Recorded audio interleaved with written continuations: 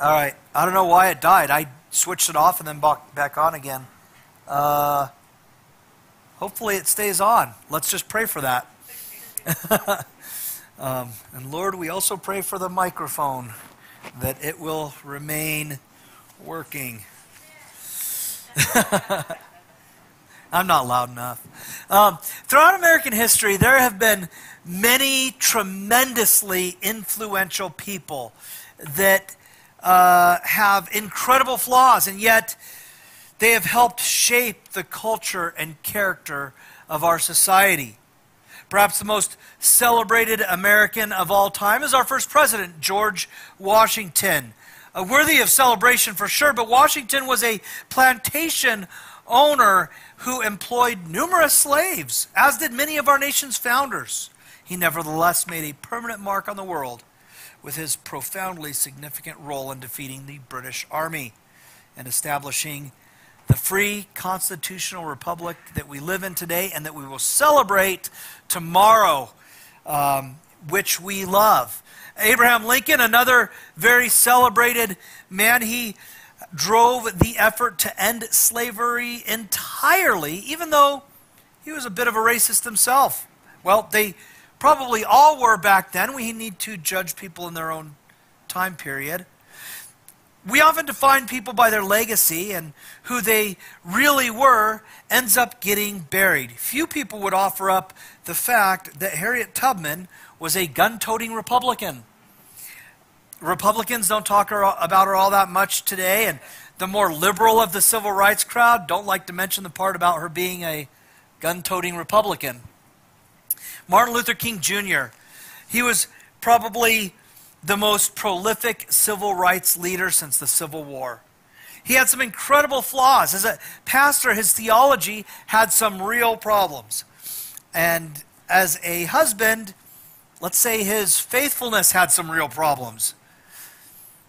But his understanding of loving your enemies, of civil peace, of forgiveness and reconciliation was nothing short of brilliant. I'll quote him a few times this morning because his poetic way of expressing that particular biblical truth surrounding forgiveness and loving your enemies is just profound. He had a deep understanding of this passage that we are looking at today.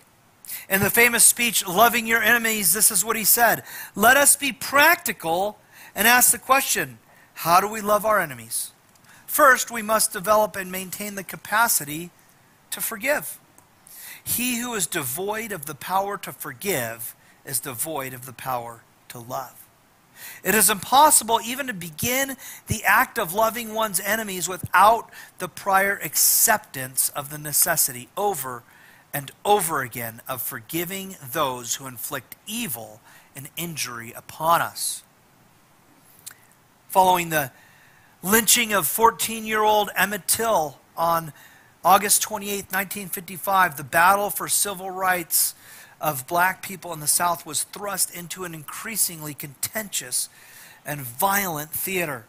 Black people in the South were unfairly and horribly mistreated, abused, and dehumanized to the point even of being murdered and lynched oftentimes. The Ku Klux Klan, which had been started after the Civil War by Southern Democrats to promote white supremacy in the face of post-war freedom of the slaves, was now in an all-out battle for political influence to prevent having to share their liberties and having to integrate with black people whom they believed were an inferior and subhuman race. The amount of hatred that targeted black people in the South, coupled with the political influence of the KKK, left black Southerners with little recourse. And in the midst of all of his flaws, Dr. King preached relentlessly to his black brothers and sisters to avoid returning hate for hate, to resist the urge to retaliate, and to meet the hatred that they faced daily with love and forgiveness. It's a very similar message to what we see Jesus preaching today in Luke chapter 6, and a message I think many in our society have forgotten. Let's go ahead and look there in Luke chapter 6. Verse 27 begins, "But I say to you who hear." Now, remember last week that he had directed his attention to his disciples, specifically within the crowd. But now, he's speaking to those who hear. It could be either a larger or smaller group, but assuming that all the disciples were listening, we would assume it's a larger group. That said, he isn't speaking to everybody who isn't deaf. The word translated here is a present active participle, which in this case is a verb indicating that something is presently and actively being done. The word is connected to obedience. An expanded translation might be, I say to you who are heeding my instruction, or I say to you who are actively obeying me. And what he's going to present here is still at odds with conventional wisdom, like we read last week in verses 20 through 26. Let's go ahead and read that. So move back a little bit to verse 20. It says, and he lifted his eyes on his disciples and said, blessed are you who are poor, for yours is the kingdom of God. Blessed are you who are hungry now, for you shall be satisfied. Blessed are you who weep now, for you shall laugh. Blessed are you when people hate you and when they exclude you and revile you and spurn your name as evil on account of the Son of Man. Rejoice in that day and leap for joy, for behold, your reward is great in heaven, and for so their fathers did to the prophets. But woe to you who are rich, for you have received your consolation. Woe to you who are full now, for you shall be hungry. Woe to you who laugh now, for you shall mourn and weep. Woe to you when all people speak well of you, for so their fathers did to the false prophets. And then we continue on.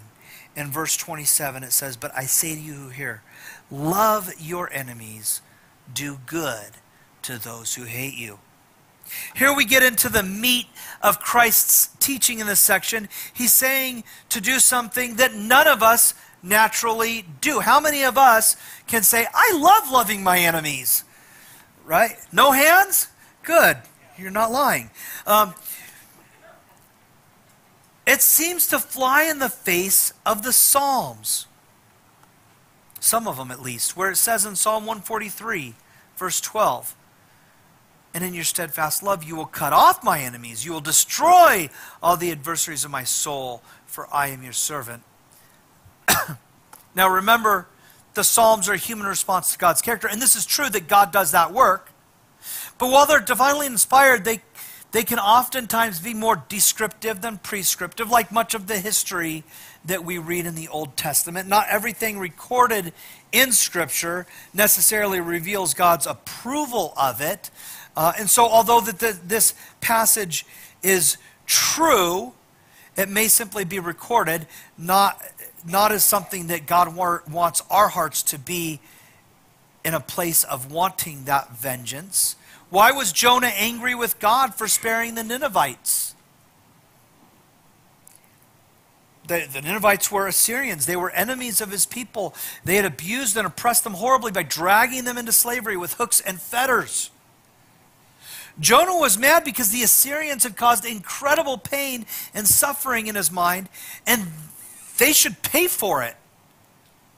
Here's what he says to God in Jonah chapter 4. Jonah chapter 4, verse 2 and 3. And he prayed to the Lord and said, "O Lord, is this not what I said when I was in my own country? This is why I made haste to flee to Tarshish. For I knew that you are a gracious God and merciful, slow to anger and abounding in steadfast love, and relenting from disaster." Kind of a weird thing to be angry with God for, but when it's directed at your enemies, right? "Therefore now, O Lord, please take my life from me, for it's better for me to die than to live." I'd say he was upset.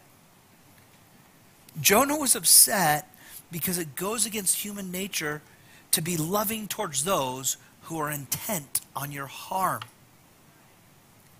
Here in Luke, Jesus is saying to love your enemies. The word agapate, it's translated love. It's also a verb. Those who are listening should also be loving towards their enemies. It's also important to note that the Greco-Roman culture that prevailed in the Roman Empire of the time, this idea would have been completely foreign to them. It would have been a completely foreign ethic. Love was rooted in more of kind of a quid pro quo ethic in which people would give to others based on what others had given or would give to them. There are several words in the Greek language that we translate with our single English word love. Examples would be, for example, eros, which is the romantic kind of love. Phileo, which would be the brotherly love or that kind of love found in a good friendship. But agape supersedes natural inclinations. It's a deliberate love that's rooted in the will. It's basically commitment to serve the good of the object of that love.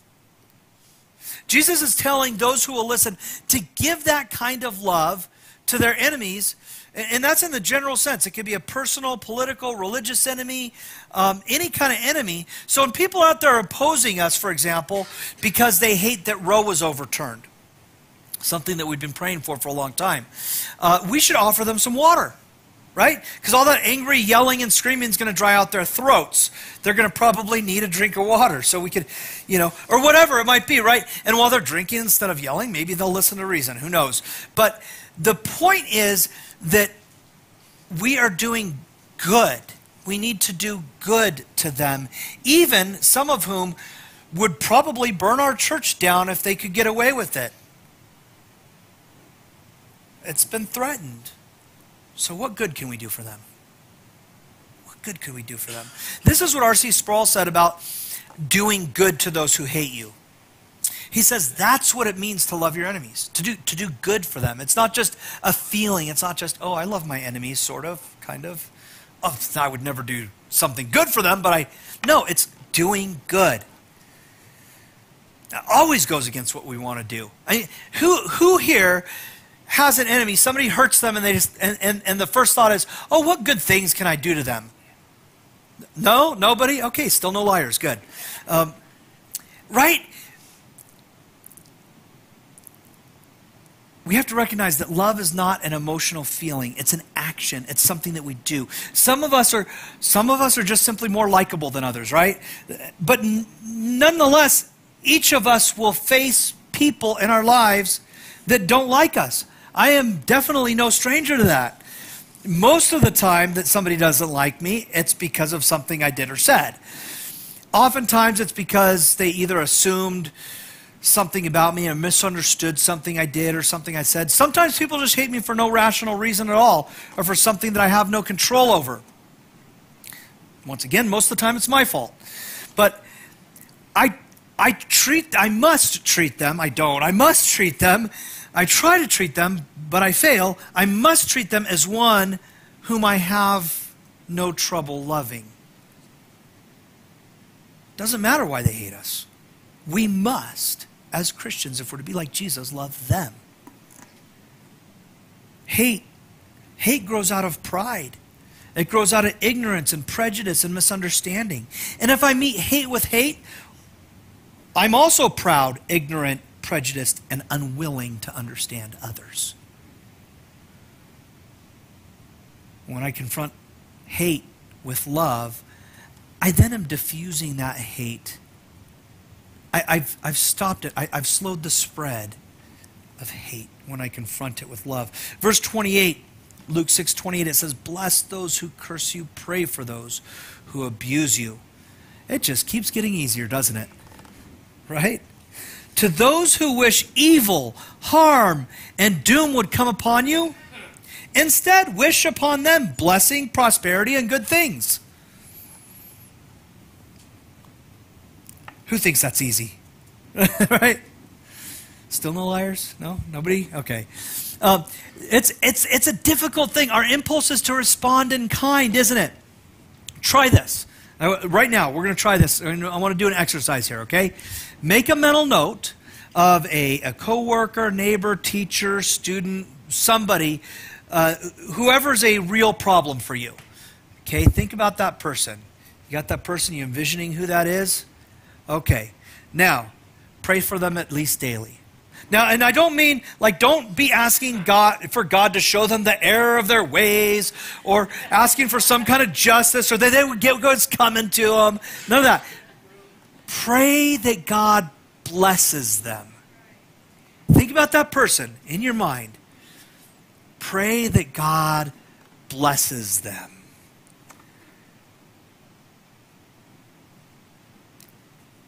See, a curse is to wish harm. To bless is to wish good. Will you pray that God blesses them exceedingly? That's the principle that Jesus is teaching. It's the opposite of retaliation. Look how Jesus prayed for the people who nailed him to the cross. That was an act of love, right? Nailing Jesus to the cross?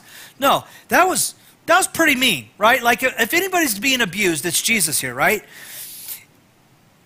Luke 23, starting in verse 33. Luke 23, 33. When they came to the place that is called the skull, there they crucified him and the criminals, one on his right, one on his left. And Jesus said, Father, smite them. No, he said, Father, forgive them, for they know not what they do. And they cast lots to divide his garments, and the people stood by watching. But the ruler scoffed at him, saying, He saved others, let him save himself, if he's the Christ of God, the chosen one. Jesus wished well for his abusers. And at the time, it didn't have any effect on their hearts. Didn't have any effect on the hearts of the people at that moment. Didn't matter. Jesus prayed for their good while they were harming and abusing him.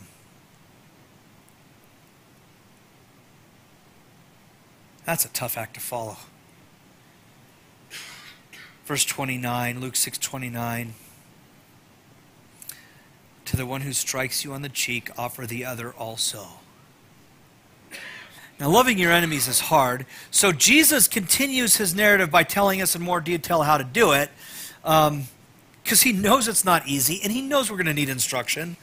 And he knows it's going to go against our nature. Now, traditionally at that time, it would be very common for somebody to take the back of their right hand to smack the right cheek of somebody. Right? It was a backhand was a Jewish insult. It was seen as incredibly insulting and degrading to slap somebody with the back of your right hand like that. And so Jesus is saying not to return an insult for an insult, but to just let them continue insulting you. Goes beyond basic forgiveness. This is the kind of forgiveness that allows yourself to continue being taken advantage of, insulted, or hurt. Doesn't necessarily mean that once somebody stops beating you up, you run after them. No, wait, don't go, keep beating me up. Like, don't go, Colonel Mustard, keep hitting me with the candlestick in the library. A little clue joke there. But it implies that when we forgive, we open ourselves up to be vulnerable to being hurt again. When we forgive somebody, we relinquish our right to be angry, to hold the wrong that has been done against the person whom we've forgiven for doing the wrong. We don't get to hold that against them. If I forgive a debt, I'm relinquishing the right to be repaid. And I'm treating the person as if they had never owed me in the first place. You know what that means? That means that if I'm truly forgiving that person, I would be willing to lend to them again. I think there are cases in which restored trust needs to have limits. For example, not concerning myself, but others, if somebody was to hurt one of my kids, okay, I'm called to forgive them. Not going to want to. That's probably my weakest spot right there. But that doesn't necessarily trump my responsibility to protect my children. So I can forgive the person and keep them away from my kids, right? Like if you're on Megan's list, right? You know, and let's say you're on Megan's list, you've repented of your sins, you love Jesus, we love you, we invite you to worship alongside of us, to be a part of this church, but there's going to be limitations as to where you can go and where you can serve at IBC. You're not going to be working with the kids and hanging out near the classrooms. That's just protecting and loving the kids, right? If you've repented, Jesus has forgiven you, and so have we. Jesus loves you, and so do we. And that could be, you know, Megan's list, that could be somebody who's committed a felony, whatever, murders, whatever it might be. Somebody who's hurt us, somebody who's even stolen from the church maybe, I don't know. But we forgive you, we love you. Jesus isn't saying, though, that that means we're going to put other vulnerable people at risk in the name of not holding sin against somebody. But the flip side of that coin is that if you have been tempted in that area, we wouldn't be loving you by putting you somewhere that might tempt you to sin or harbor sinful thoughts or desires, right? See, forgiveness doesn't absolve us from the responsibility to love our neighbor and to shepherd the flock. Nevertheless, when we forgive, we must be willing to open ourselves up to further pain. In Christ's narrative about church discipline, Peter challenged Christ's principle of reconciliation here. He says in Matthew 18, verse 21 to 22, Matthew 18:21, then Peter came and said to him, Lord, how often will my brother sin against me and I forgive him? As many as 7 times? And Jesus said to him, I did not say 7 times, but 77 times, or 70 times 7, which is what most of our translations say. 70 times 7 is 490. That was euphemistic of unlimited forgiveness, right? That was like an eternal number. So Martin Luther King Jr. said of this passage, he said, a man cannot forgive up to 490 times without forgiveness becoming a part of the habit structure of his being. Forgiveness is not an occasional act. It's a permanent attitude. That's a powerful statement, but even more powerful when you consider the source. Jesus is insisting that we return good for violence done against us. Dr. King said, another thing that we had to get over was the fact that the nonviolent resistor does not seek to humiliate or defeat the opponent, but to win his friendship and understanding. This was always the cry that we had to set before people, that our aim is not to defeat the white community, not to humiliate the white community, but to win the friendship of all the persons who had perpetrated the system in the past.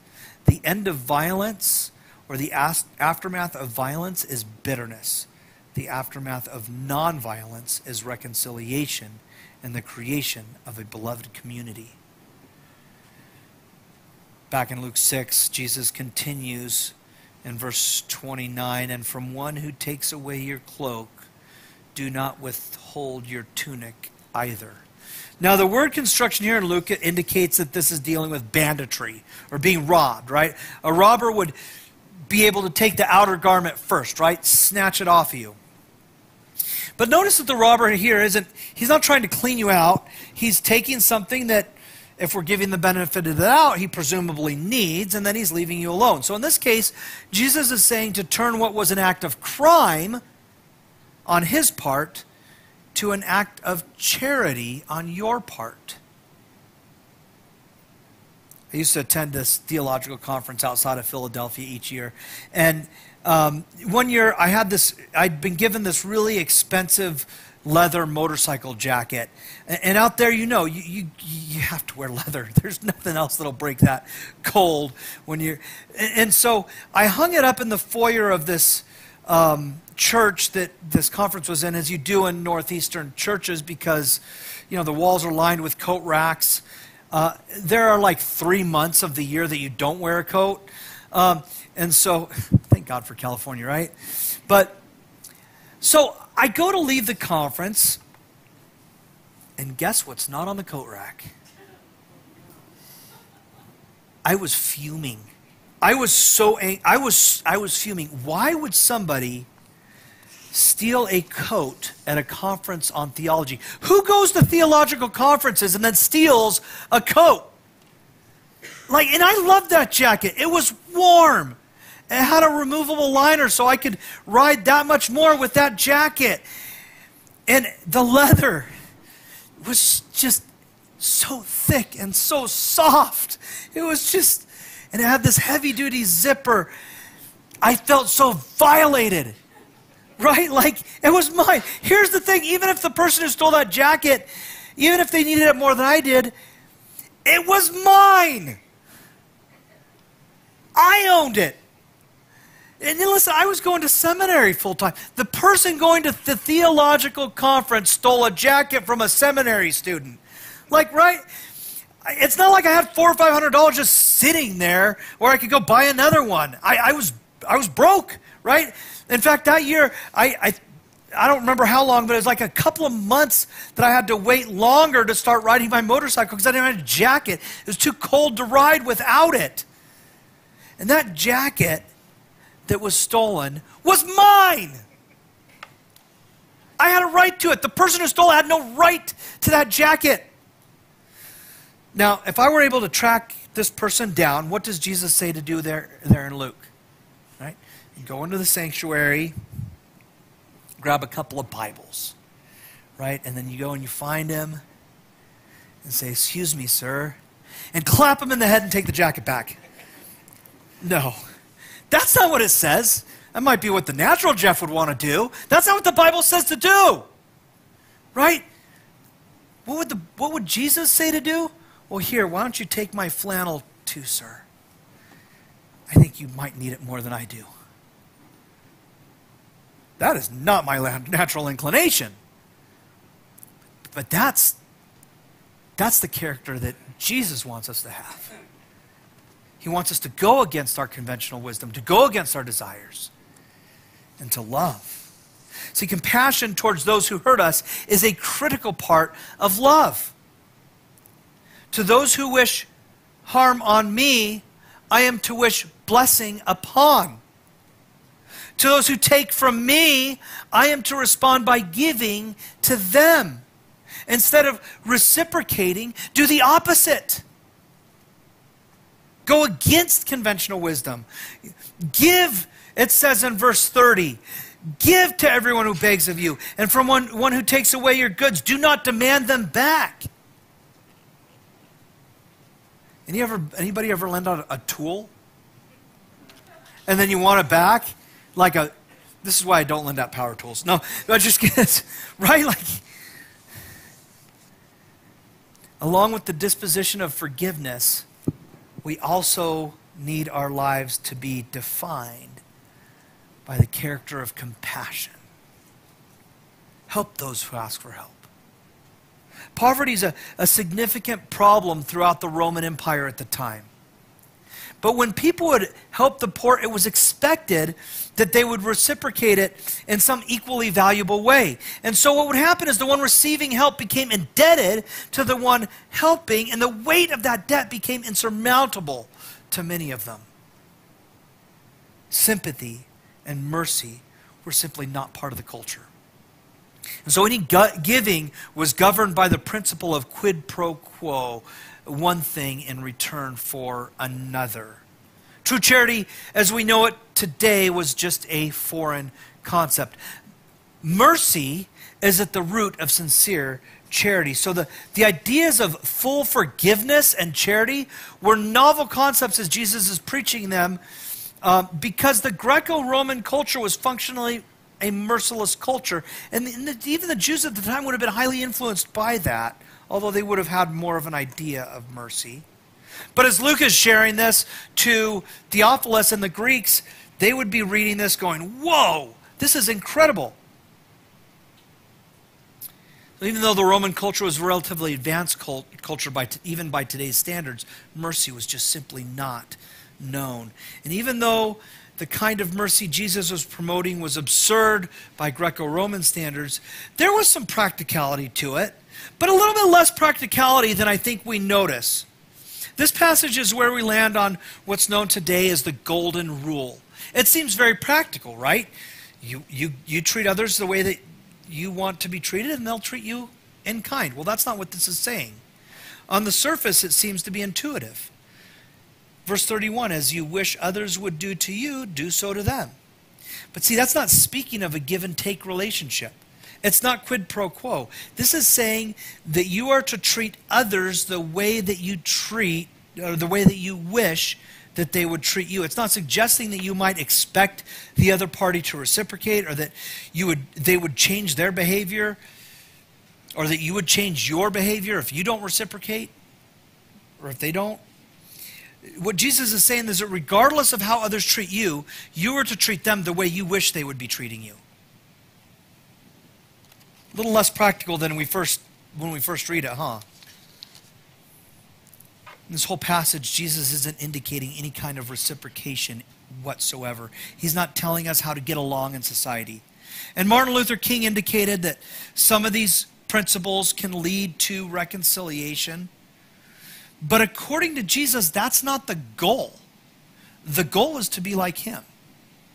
So his following reasoning is that we're to live in contrast to conventional wisdom, and that our kindness is to go beyond cultural expectations. Verse 32, if you love those who love you, what benefit is that to you? Even sinners love those who love them. The love that we are commanded by Christ to have for others goes beyond conventional wisdom. What good does it do for us if we live by this you scratch my back and I'll scratch yours mentality like the rest of the world? The rest of the world is corrupt, and Christ is working perfection in us. Ephesians 4. Ephesians 4 verses 17 to 24.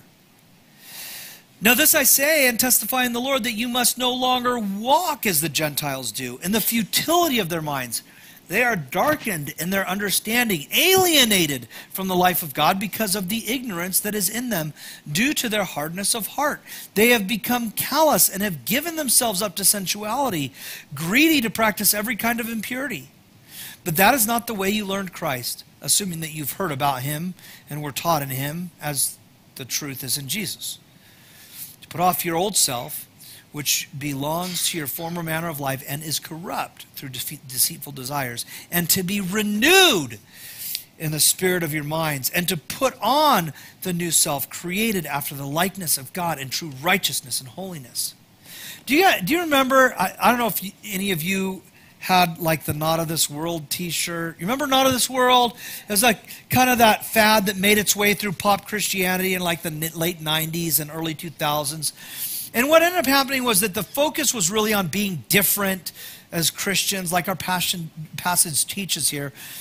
But I think we often didn't look at the heart issues really the way we should that are expressed in the Bible. Instead, I think we made like this contrast between our culture and the culture around us. And so our goal became looking different, but kind of the same. Like, because we still put flames on our shorts and on our shoes, and we had spiky hair with frosted tips and a real edgy look. Like, right? When I was a youth pastor, we hired the band Cutlass to play at a youth event. And the bassist from Cutlass was this tall, bald guy that had flame sideburns shaved into the side of his face. They were dyed different colors and everything because he was edgy. But the differences that we had were centered on external behaviors, right? It became more about acting different than being different. There's a difference. And then we ended up just kind of being different for the sake of being different. People thought we were not of this world. They figured we were from a completely different planet, right? There's going to be some external differences when we follow Jesus. There will be. That's the only natural outcome of the real differences that will be made in us in many cases.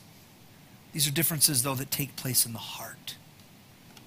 You can slap on a Not of This World t-shirt and get a, mug that says body piercings saved me, and you can, have a belt with spikes on it. You can do all that and then and say you're a Christian and act like a Christian and not be a Christian.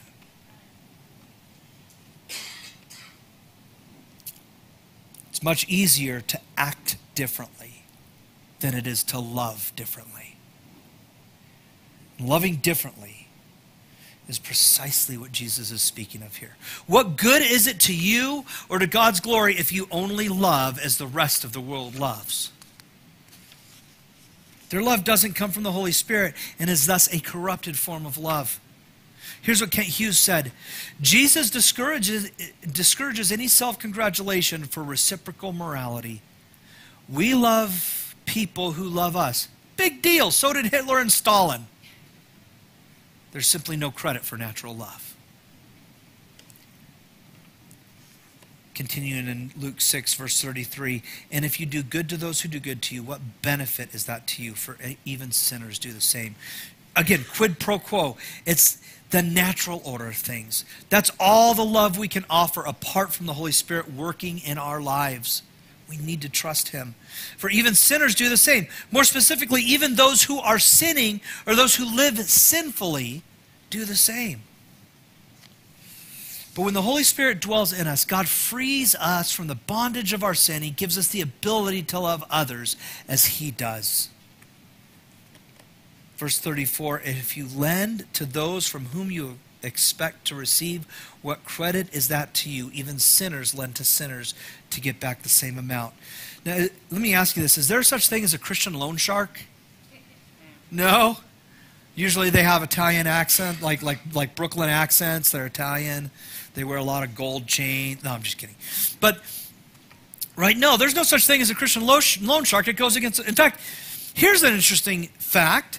Under Jewish law, charging interest was actually prohibited if you were lending to another Jew.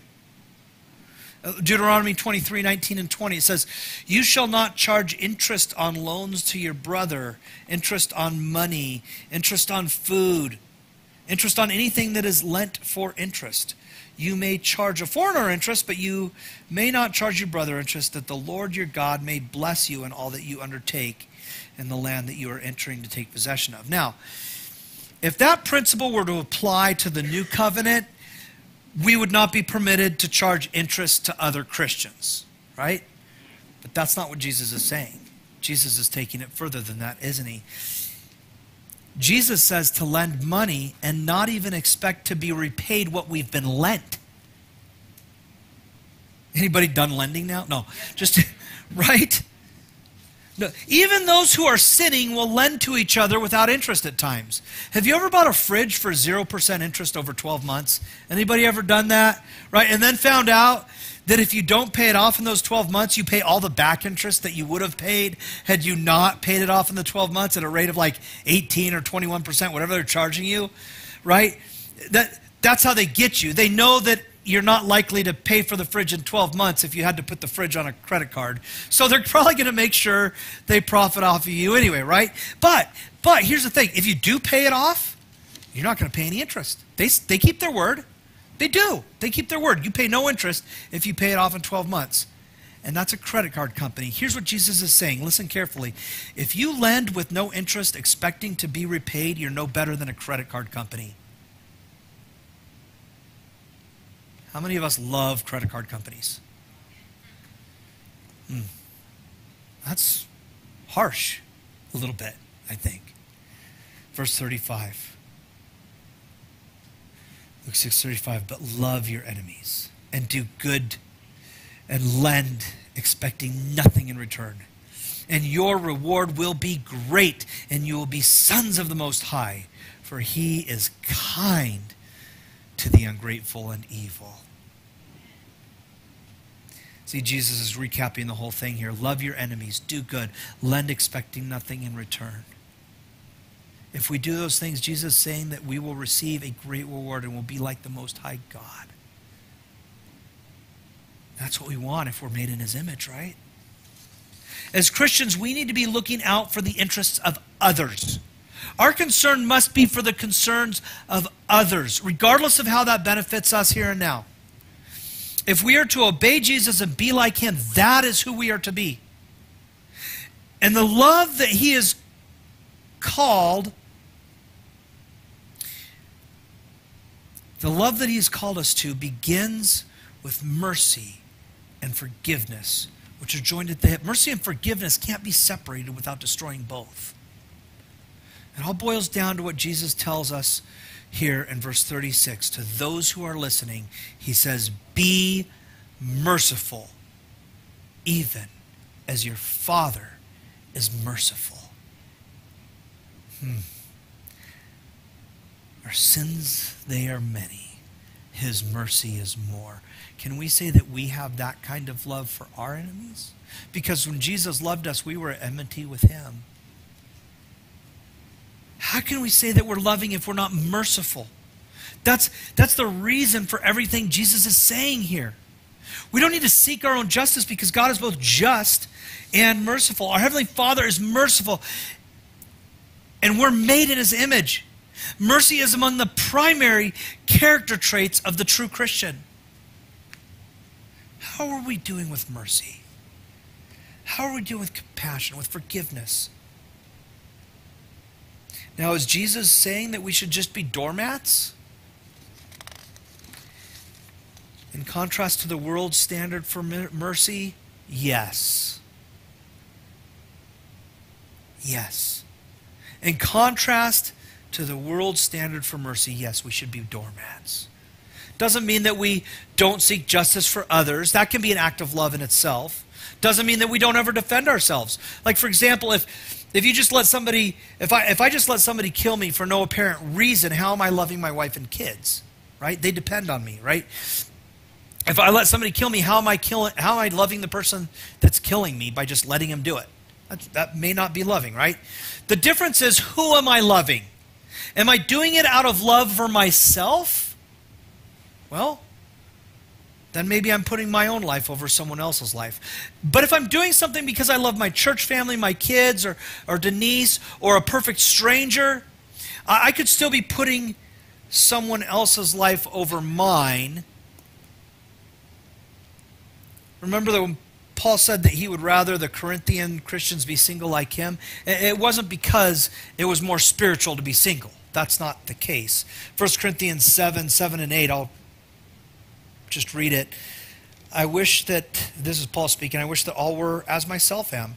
But each has his own gift from God, one of one kind, one of another.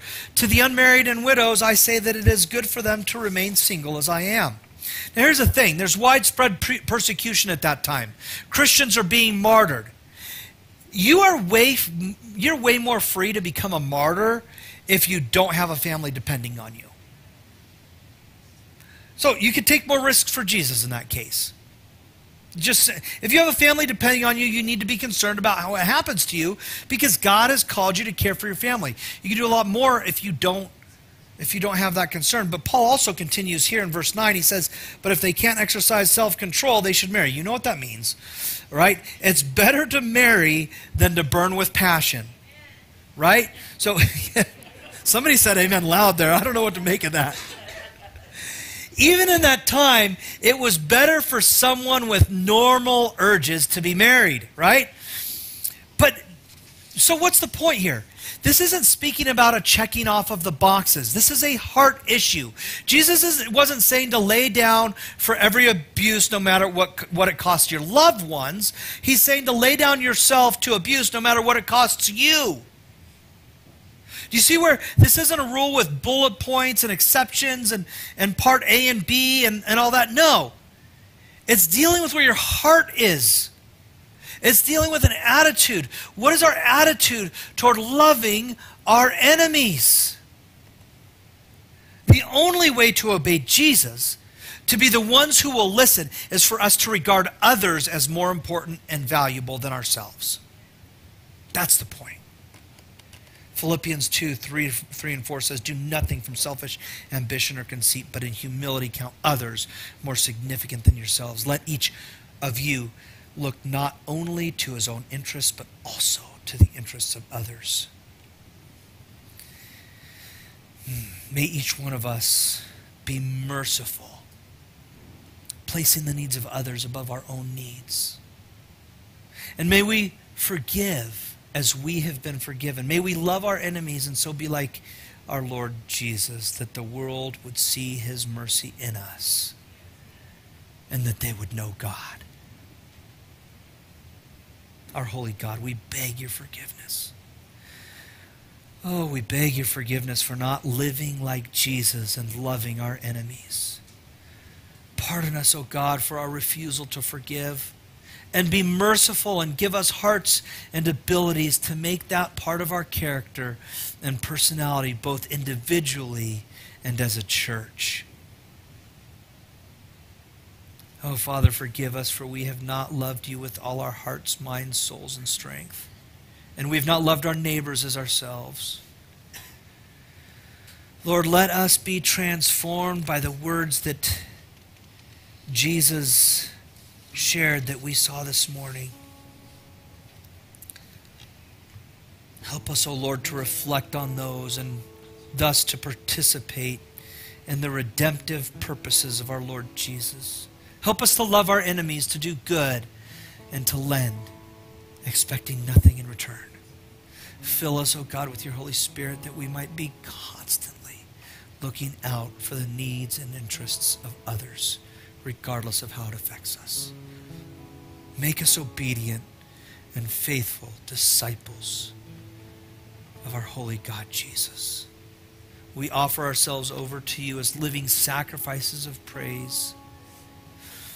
Go before us as we enter this week and as we embark upon our mission field, and we ask you to give us strength in giving hope, forgiveness, mercy, and love as we have been given the same. And we pray this in the name of the Father, and of the Son, and of the Holy Spirit. Amen.